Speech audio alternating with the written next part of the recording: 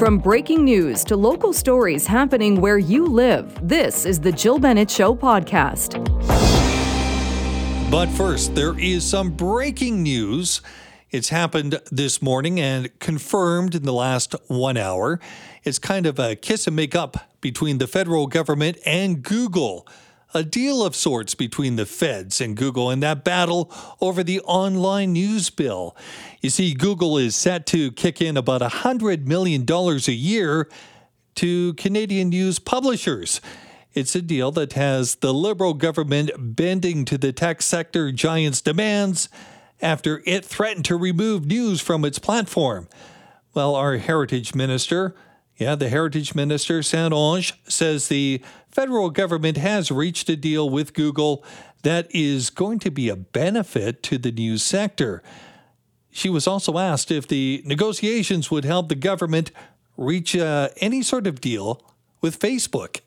What I can tell you, though, is that we stand by our own credible allegations that there was a killing of a Canadian on Canadian soil, linking to Indian agents.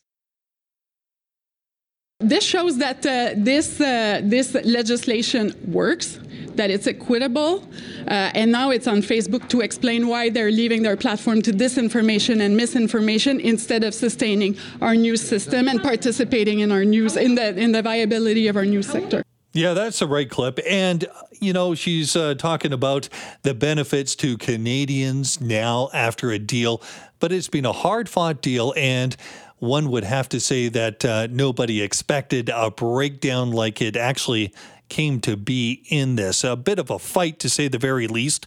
Well, Peter Menzies is a well-known, well-respected voice on this.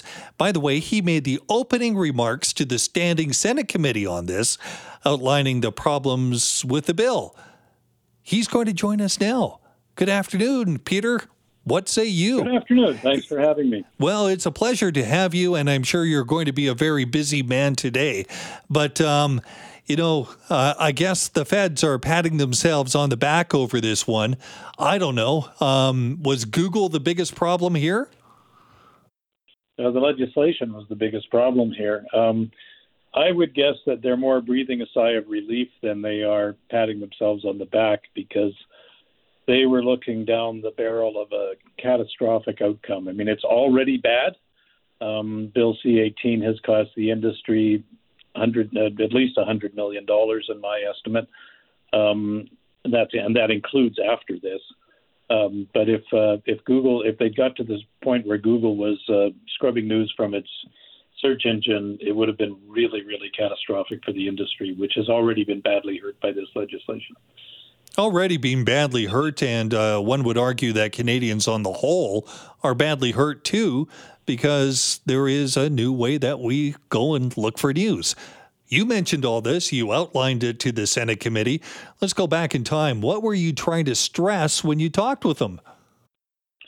Well, I appeared before the House of Commons committee and the Senate committee, and I mean, each time I was just trying to say, look, this isn't going to end well, right? The problem is with this is that this legislation has been based on a faulty assumption, and the faulty assumption is that there's a lot of money to be made in news, and that Google and Facebook were making a lot of money in news, and that they needed to share that with them. And they never presented any evidence to back that up. And I mean, I looked for it, was open-minded in it, in terms of that, because you don't have to be a big defender of big tech to look at it, but you also have to realize that you got to make an argument. Like, where's the argument? And there wasn't one. So when you base legislation on a false premise, you are going to get a bad outcome. And this is really bad. Meta's not coming back, right?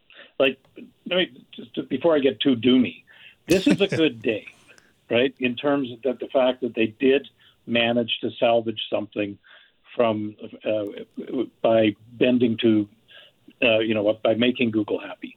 But near as I can tell, they've found a way to give Google everything it wanted, and they've ended up in a position which was basically Google's position from the start, is that it was happy to put $100 million into a fund to support journalism in Canada. And the outcome of this, the government will argue this like crazy, but it is essentially that a fund is being created, and $100 million will more or less at the end of the day end up getting distributed to news organizations on a per FTE basis. So the exciting part, of course, is that because they have the most FTEs in news, the CBC will be the largest single recipient of the money from this fund. Well, yes, and FTEs as it stands right now, that doesn't mean that there won't be those employees, the full-time employees, laid off in the future, even with this. No, it doesn't. Like I said, it's better than today is better than yesterday, but in the long run, this isn't solving anything. Facebook was providing, by Facebook's estimate, and it's just theirs, but nobody really argued with it. That they were providing, I believe it was $220 million a year in value to news organizations by driving traffic towards them. And that's gone, right? So you get $100 million back from Google, who is already, and that may include, I don't know, we'll find out when we see the details, that may include money they've already been spending. So, I mean, best case scenario is that the industry is $120 million worse off today than it was before it went down this road. And that's not good, because times are not very good for Canadian news organizations, and making them worse off instead of better off is really a pretty spectacular public policy failure. Well, this is reality now. So we have this $100 million, and as you said and hinted at, much of that may be already earmarked or in the process of being spent. But let's say there is a swack of money that's now available. What do the federal government, what can it do with that money, or what would it encourage Google to have happen? What is the direction it should be going in? Well, the $100 million with this deal, I think it'll probably end up being, what'll probably happen, and I'm just guessing because this is what Google had more or less been asking for, and I'm assuming because there's a deal that they got this. Google didn't want to have to run around and make separate deals with CKNW and with the Vancouver Sun and with the Vancouver Province and with the Victoria Times Colonist and the National Observer and all that sort of stuff, and then end up in arbitration on all of them. That was not manageable. So that the entire industry is going to negotiate is the term, is going to reach an agreement with Google as a collective. It's sort of a single collective bargaining unit, to use that terminology. That everybody will be in the industry. Everybody in the industry will be in it. Everybody who wants to be in it, I assume, and then they will come to an agreement with Google, which has already been, the amount has already been negotiated, frankly, and then they'll start dividing the money up. So what you'll see, it'll look like a flock of pigeons going after some breadcrumbs. Mm-hmm. When somebody throws the $100 million on the ground, you'll see all the various members of the industry go after it. Broadcasters will get the most of it, though, I'm guessing. A big hug between the federal government and Google. I'm Bruce Claggett, by the way, in for Jill Bennett. We've been talking with Peter Menzies, Senior Fellow at the Macdonald-Laurier Institute, about this deal of sorts between the federal government and Google, one of the tech giants involved in the Online News Act, reacting to the act that came in and basically curb some of our abilities, you and I, our abilities to access news through, in this case, a search engine, a very popular one.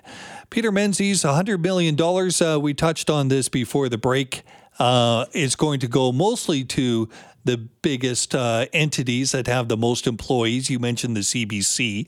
I also think that there is great journalism in this country being done by entities that have as few as one person working for them. They're not going to see anything, are they?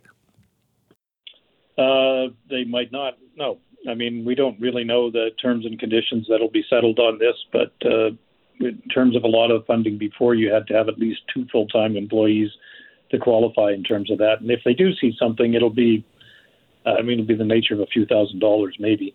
So they'll have to they'll have to get in there and fight with everybody else in the industry to see who gets what. That's my best guess on what's going to happen with this. And yeah, it's tough. This is a very difficult situation for entrepreneurs and innovators, which is very awkward at a time when the media industry really needs a lot of innovation and entrepreneurship. The loss of Facebook, I think, is huge. It used to be a really accessible platform where people could launch new products and with relative ease, gain a lot of eyeballs in the neighborhoods that they wanted to serve, or the cities, particularly in smaller areas and that sort of stuff. And without that, it's going to depress innovation. Maybe people will come up with other ideas, but we still need to do a lot of work to get a much more sustainable foundation for journalism organizations in this country. And this is where I'm kind of stuck, Peter, because I'm thinking about legacy media, and as much as legacy media has been very good to me, not only as an employer, but also as a source for everything I've needed to know over the years, there is the reality that a lot of smaller independents are on the cutting edge of doing something new and innovative. And I don't think this is giving much of a tip of the hat to them. No, it's not. I mean, this is largely, I think you're dead right there. This is largely going to support legacy media. And like I said, the two biggest recipients are going to be CBC and Bell Media. Probably Rogers will be number 3. Quebecor, Videotron will be in there as well. None of these companies, Bell made $10 billion last year. I understand Bell Media division didn't, but, doing news was always kind of the cost of doing business in broadcasting anyway. These are not companies that are in peril. But a lot of these smaller companies and little weeklies trying to innovate and survive and create new online products, this is really difficult for them because it just entrenches. What you're doing is subsidizing the status quo. And what you really want to do, if you're going to subsidize anything, subsidize the future, not the past. Peter, in the 10 seconds or about that we have left, is this good news in any sort of agreement for the other tech giant, Facebook? Facebook has left the building. Okay. They're gone. We're not going to see them again as long as Bill C-18 is in existence. Fair enough. Thanks so much, Peter. Appreciate your time. Thanks for your interest, and good luck with things, guys.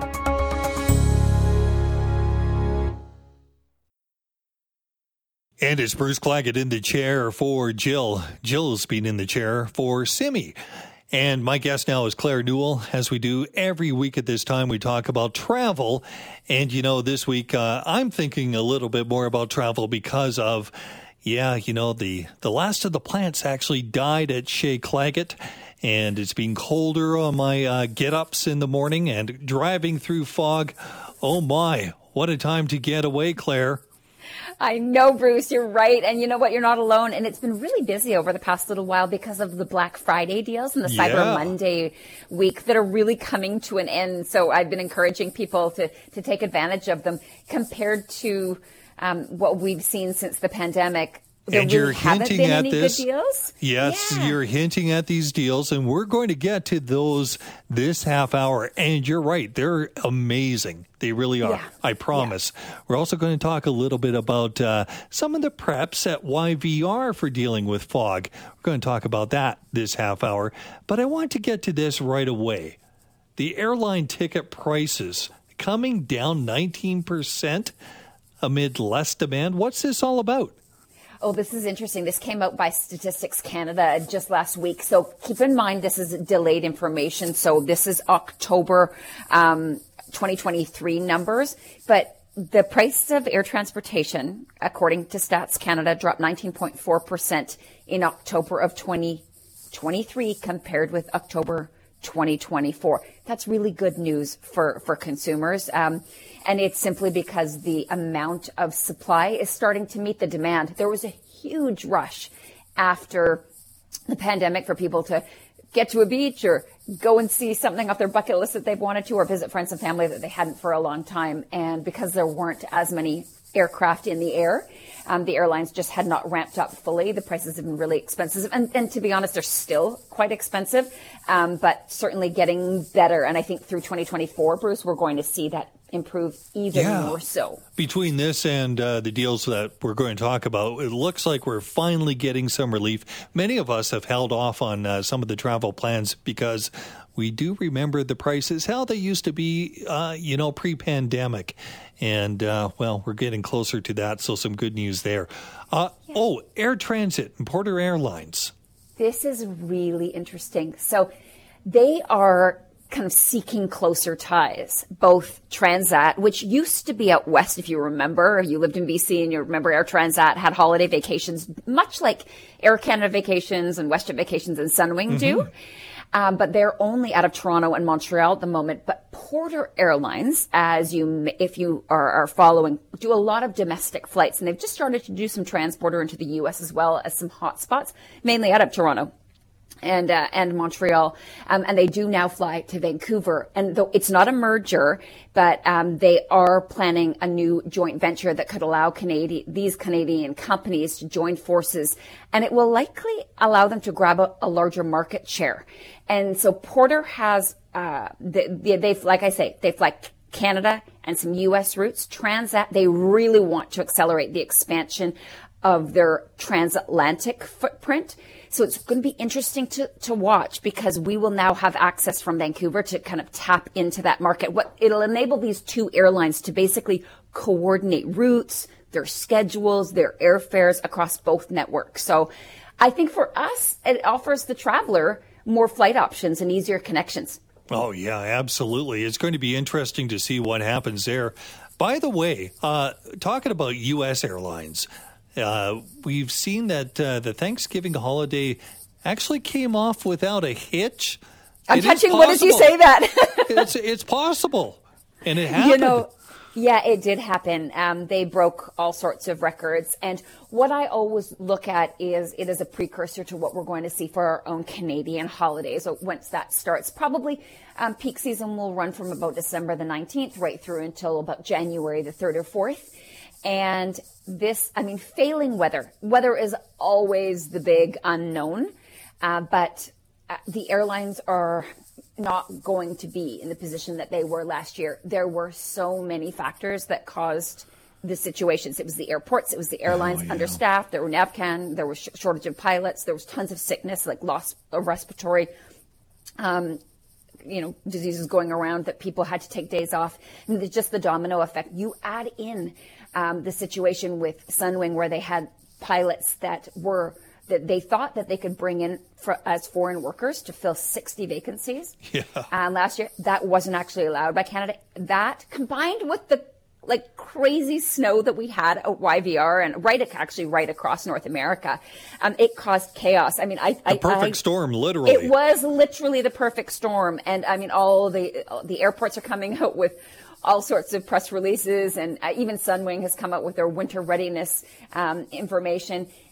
Everything looks like it's improved. They've got more staff, and I'm not just going to say that it's going to be perfect by any stretch, Bruce, but I am going to say that I am expecting it to be better than it was. Well, that was then. This is now. It's a whole different time, and we're hoping for. And I think we've got reason to hope for things being a lot better. Hey, if you're heading to Florida, you're not alone. It turns out they've set some new records here. Yeah, they just they came out with their third quarter results, which is July through September. They had 35.1 million arrivals. They're tracking so far ahead on their overall annual visits record. It's amazing. And in fact, Visit Florida came out saying, you know what? We're beating the competition. Travel spending in California and New York down.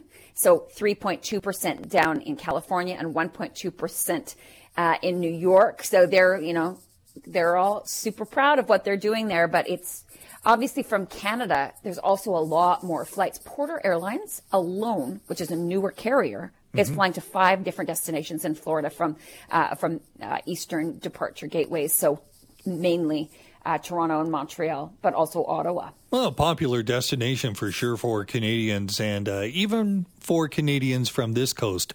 But the other one that's a big destination, always has been my favorite city in the world, Las Vegas. Is it your favorite city? Oh, that's so funny. I know that. Yeah, it's so lowbrow too. No, it's not. But you know what? It is absolutely. It has some of the best hotels in the world, best entertainment, best restaurants, best food.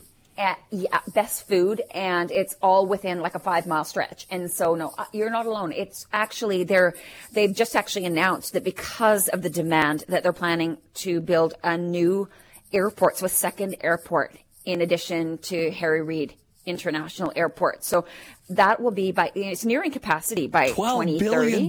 $12 billion. $12 billion US, I know. US dollars.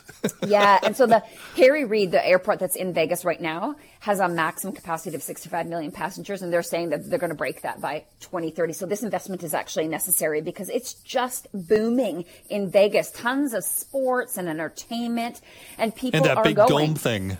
Yeah, the Sphere. I mean, U2 was there.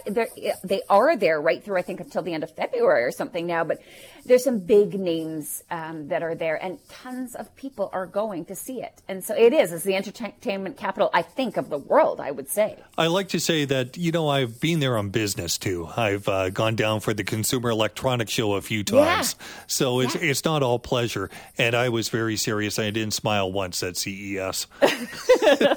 Well, my brother was just down at Formula One, and I'm going down to see a U2 concert. I know people that were lucky enough to get Super Bowl tickets. I mean, there's just so much going on over this winter and into next spring. It's unbelievable down in Vegas. Oh, absolutely. Let's talk about overseas. I don't know if you remember this, but it'd be back before the summer, we're talking about Venice and that day tripper fee for tourism. It's coming into fruition. It's actually starting in April of 2024. They're going to implement a surcharge on people who are only visiting for the day. So this is going to be imposed for a total of only 29 days between their peak season. So April through until mid-July during the peak hours, which are 8:30 in the morning till 4 p.m. And it's going to be waived, though. If you're coming in after those hours for dinner and spending money there, or you're going to attend a theater and spending money, as well as anyone who's like a student or workers or staying in an actual hotel and spending money on tourism while you're there. So not everyone and not every day. But if you are planning to go to visit Venice, just know that you may actually have to pay to visit. And part of the thinking behind this is Venice is super crowded. So I guess it's controlling it at times. Maybe it makes sense. I don't know. Has this happened anywhere else that you know of? Oh, there's fees for so many things now. They're looking at potentially putting in a fee for cruise ship guests that are coming in, like a tax that's proposed. All of these fees are to help basically regulate and control, but also the money typically goes back into the infrastructure. And so that's kind of the way we're moving forward. We're going to see a lot more places do this. If you have seen the crowds in Venice over the summer months, particularly June, July, August, you can't even get over some of the bridges. And can you imagine living there? I mean, for sure, the tourists, they far exceed the actual residents that are there. So walking to work or walking to go pick up your groceries, it's horrendous. And it's also really, really hot. What I do foresee moving forward, especially with climate change, is that times that would have in the past been considered April and May or September, October that have been shoulder season. Yeah. A lot of people are looking to those types of times to go now, and it's kind of becoming another peak. Yeah, Bruce Claggett in for Jill. We've been talking with Claire Newell, Travel Best Bets, about some of the stories making news for travelers. And before we get to those great Cyber Monday week deals, let's talk a little bit about the fog that's been around. I've had to drive from fog bank to fog bank getting into work. How's it been at YVR, Claire? Have you heard? Yeah, they're managing really well with it. Most of the airlines can deal with the fog really, really easily. I think one of the things that YVR, just speaking about them in general, because it was a pretty disastrous holiday travel season last year. That airport specifically has made some really notable changes since last winter. it actually announced back in the spring, Bruce, that it was going to be investing in real-time weather monitoring and winter weather equipment, plus increasing de-icing fluid storage. They also have updated their protocol so that passengers aren't stuck on aircraft. You remember that? These extended periods of time where there are delays? Yeah, and so planes now have to return passengers to the gate after half an hour of taxiing.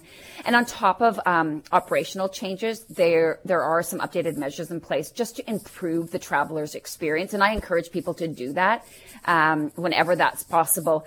YVR and several other major airports across Canada have added that express security service. I'm sure you've probably heard about it, but a lot of people, until they actually use it, don't really remember. Yeah. This is where it allows air travelers to book a time to actually go through security screening and skip the regular line. And you can actually register for the spot online up to 72 hours before your flight. And all you need to do is arrive at the checkpoint within 15 minutes of the time slot to go through. And it's a dream. I've actually seen it in use myself. I have a Nexus card.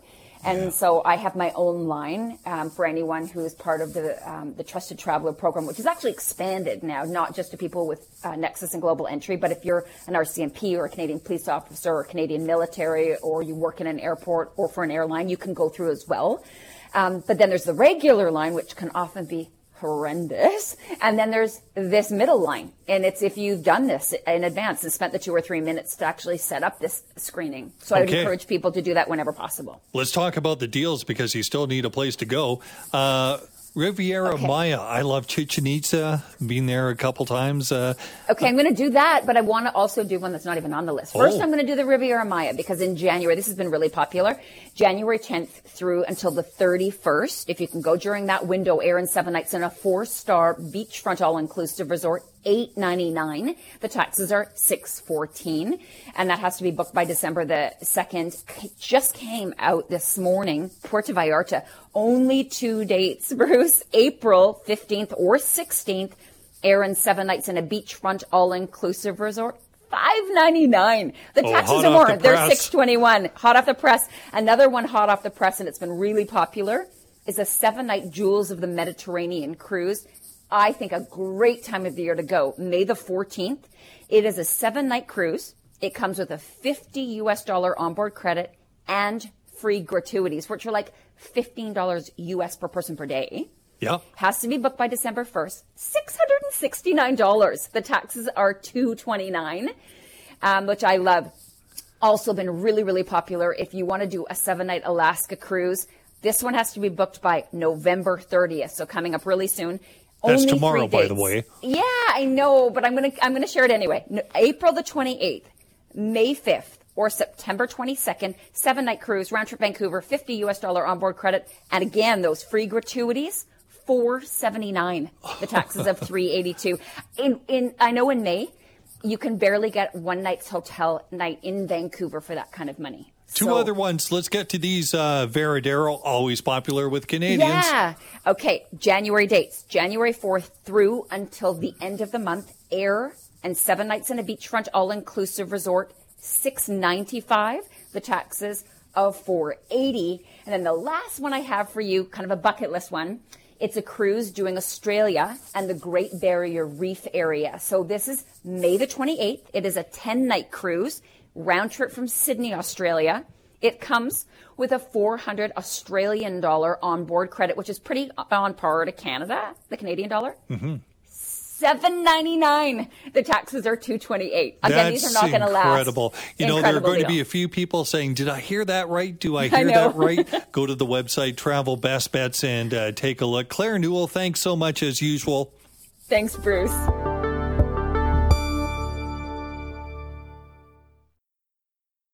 Sitting in the chair for Jill Bennett, Bruce Claggett this afternoon. And we will be talking about Christmas parties and those parties being scaled back this holiday season and the reasons for that and what it really means.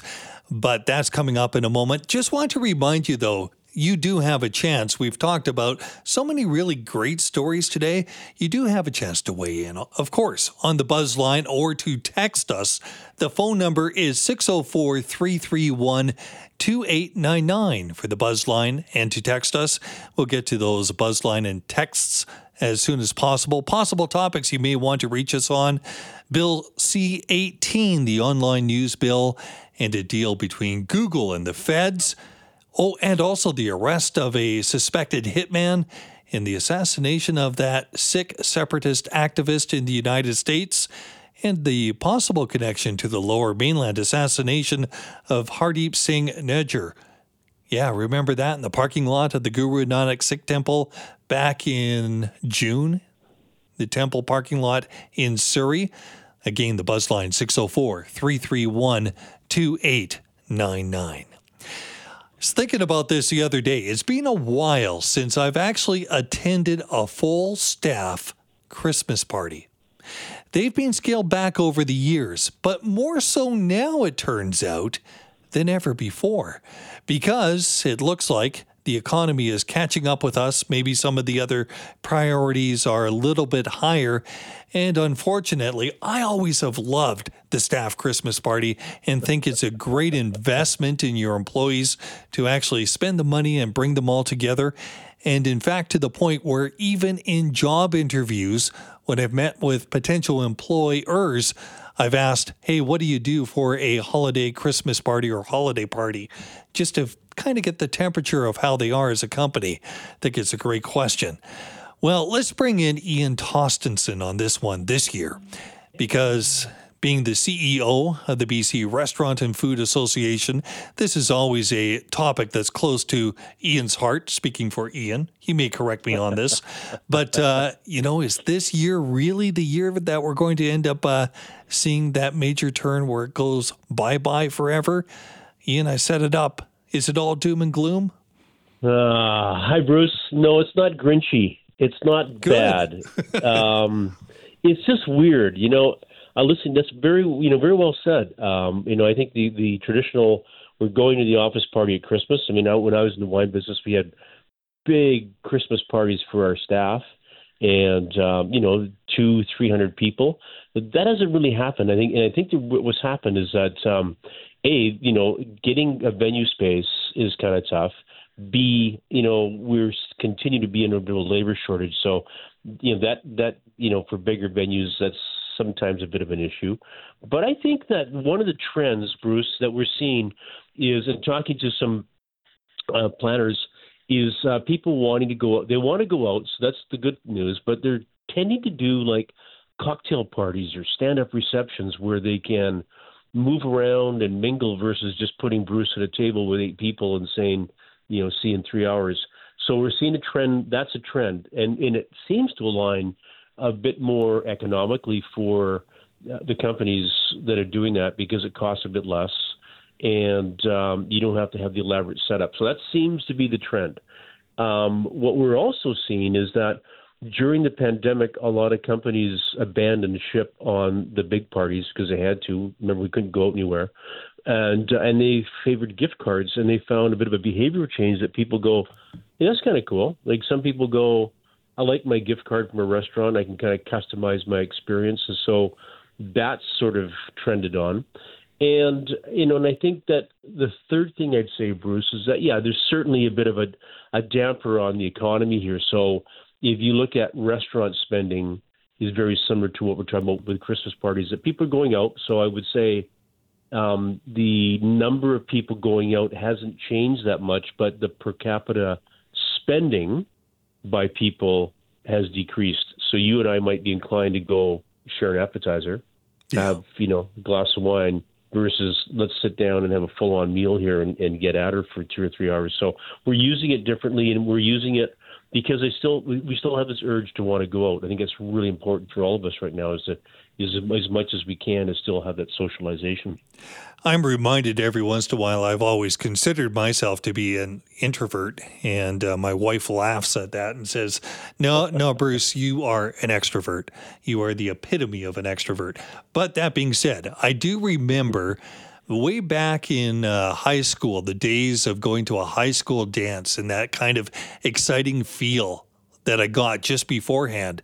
And the only thing that came close to that in adulthood was going to a Christmas party or a holiday party and celebrating and being with friends and thinking, there's going to be some great story to share because you get to go and talk with other people.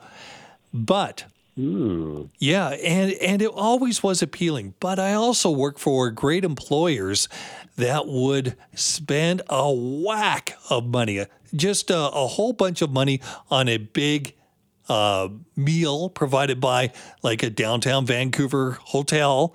And that included the drinks. And, 1 year it even included the chocolate fountain with some well-known news reporter sticking his head underneath the chocolate fountain to drink out of it in front of everyone else. No, it was not me. But it creates stories. It creates a bonding. But the person or the entity picking up the tab was the company. Does that even exist? Yeah. And if it does exist, who's paying for these nowadays? Well, I think it's not existing to that extreme. I think that's the old way where if you think back in that era, it was things were stable, interest rates were stable, business was stable. But we have so many things going on right now. Like, for example, just the shift that's occurring in certain demographics with people, when you were going to those Christmas parties, you didn't have access besides probably, Asian food and pizza to have it delivered to your house. Now you can have full-on gourmet meals and wine and the whole 9 yards. So that's had a real change to it. The way we transport things have had to change. We've seen companies now that are working a bit remotely and a bit in their offices. That's all changed as well, too. So all those different things have changed up the model from the old Christmas party where there's always – I think the part of the charm of the Christmas parties was the stories on Monday morning. Like, did you see what Albert did at the Christmas party? But and they last for years, by the way, those stories. And that's where it comes down to you can make or break a career at a Christmas party, right? Yeah, that's so true. And there's many stories of that. But I think that's. I talked to a couple of restaurants and they said, they felt their bookings were about the same as last year, but they're a little different. They were looking at more, like I said earlier, reception style, stand-up, cocktails, more flexibility, more customization, as opposed to, we're all going to have our whatever dinner at once all together, salmon. We just had the BC Restaurant Hall of Fame event about 3 weeks ago, and it was the first time in 4 years we've done it. And it was really interesting, and people said they absolutely enjoyed it. It was at the Italian Cultural Center. It was a sit-down dinner. There were the presentations of those that were inducted into the Hall of Fame. But people said, you know what, I really enjoyed the evening. I love celebrating people getting into the Hall of Fame. But the coolest thing was that first 90 minutes or 60 minutes that everybody had a chance to have a glass of wine and just mingle and just see each other and get caught up. And because as opposed to going to your table and, like I said, you're sort of there for the rest of the night. So it's changing with the times. I think it's all good change. And it's also the dress up. I mean, everybody wants to wear some good clothes, and especially if you've been working from home, how often do you really get to put on those best clothes and style and profile? Well, that's a very good point. And the other end of that, too, though, is that, you sort of do the business casual stuff. So people go, I can get dressed up, but I don't have to go out and buy a new clothes, new skirt, new dress, whatever. I can just kind of get dressed up. So that's kind of brought down, or is more casual than it was, which I think makes it more comfortable and, again, more affordable. I go to a Christmas party, buy myself a new suit. That's pretty expensive. Thanks for listening to the Jill Bennett Show podcast. Can't wait for the latest episode to drop? Tune in to the Jill Bennett Show live from noon till 3 on 980 CKNW. Have a question or comment? Send me an email, jill@cknw.com. Thanks again for listening.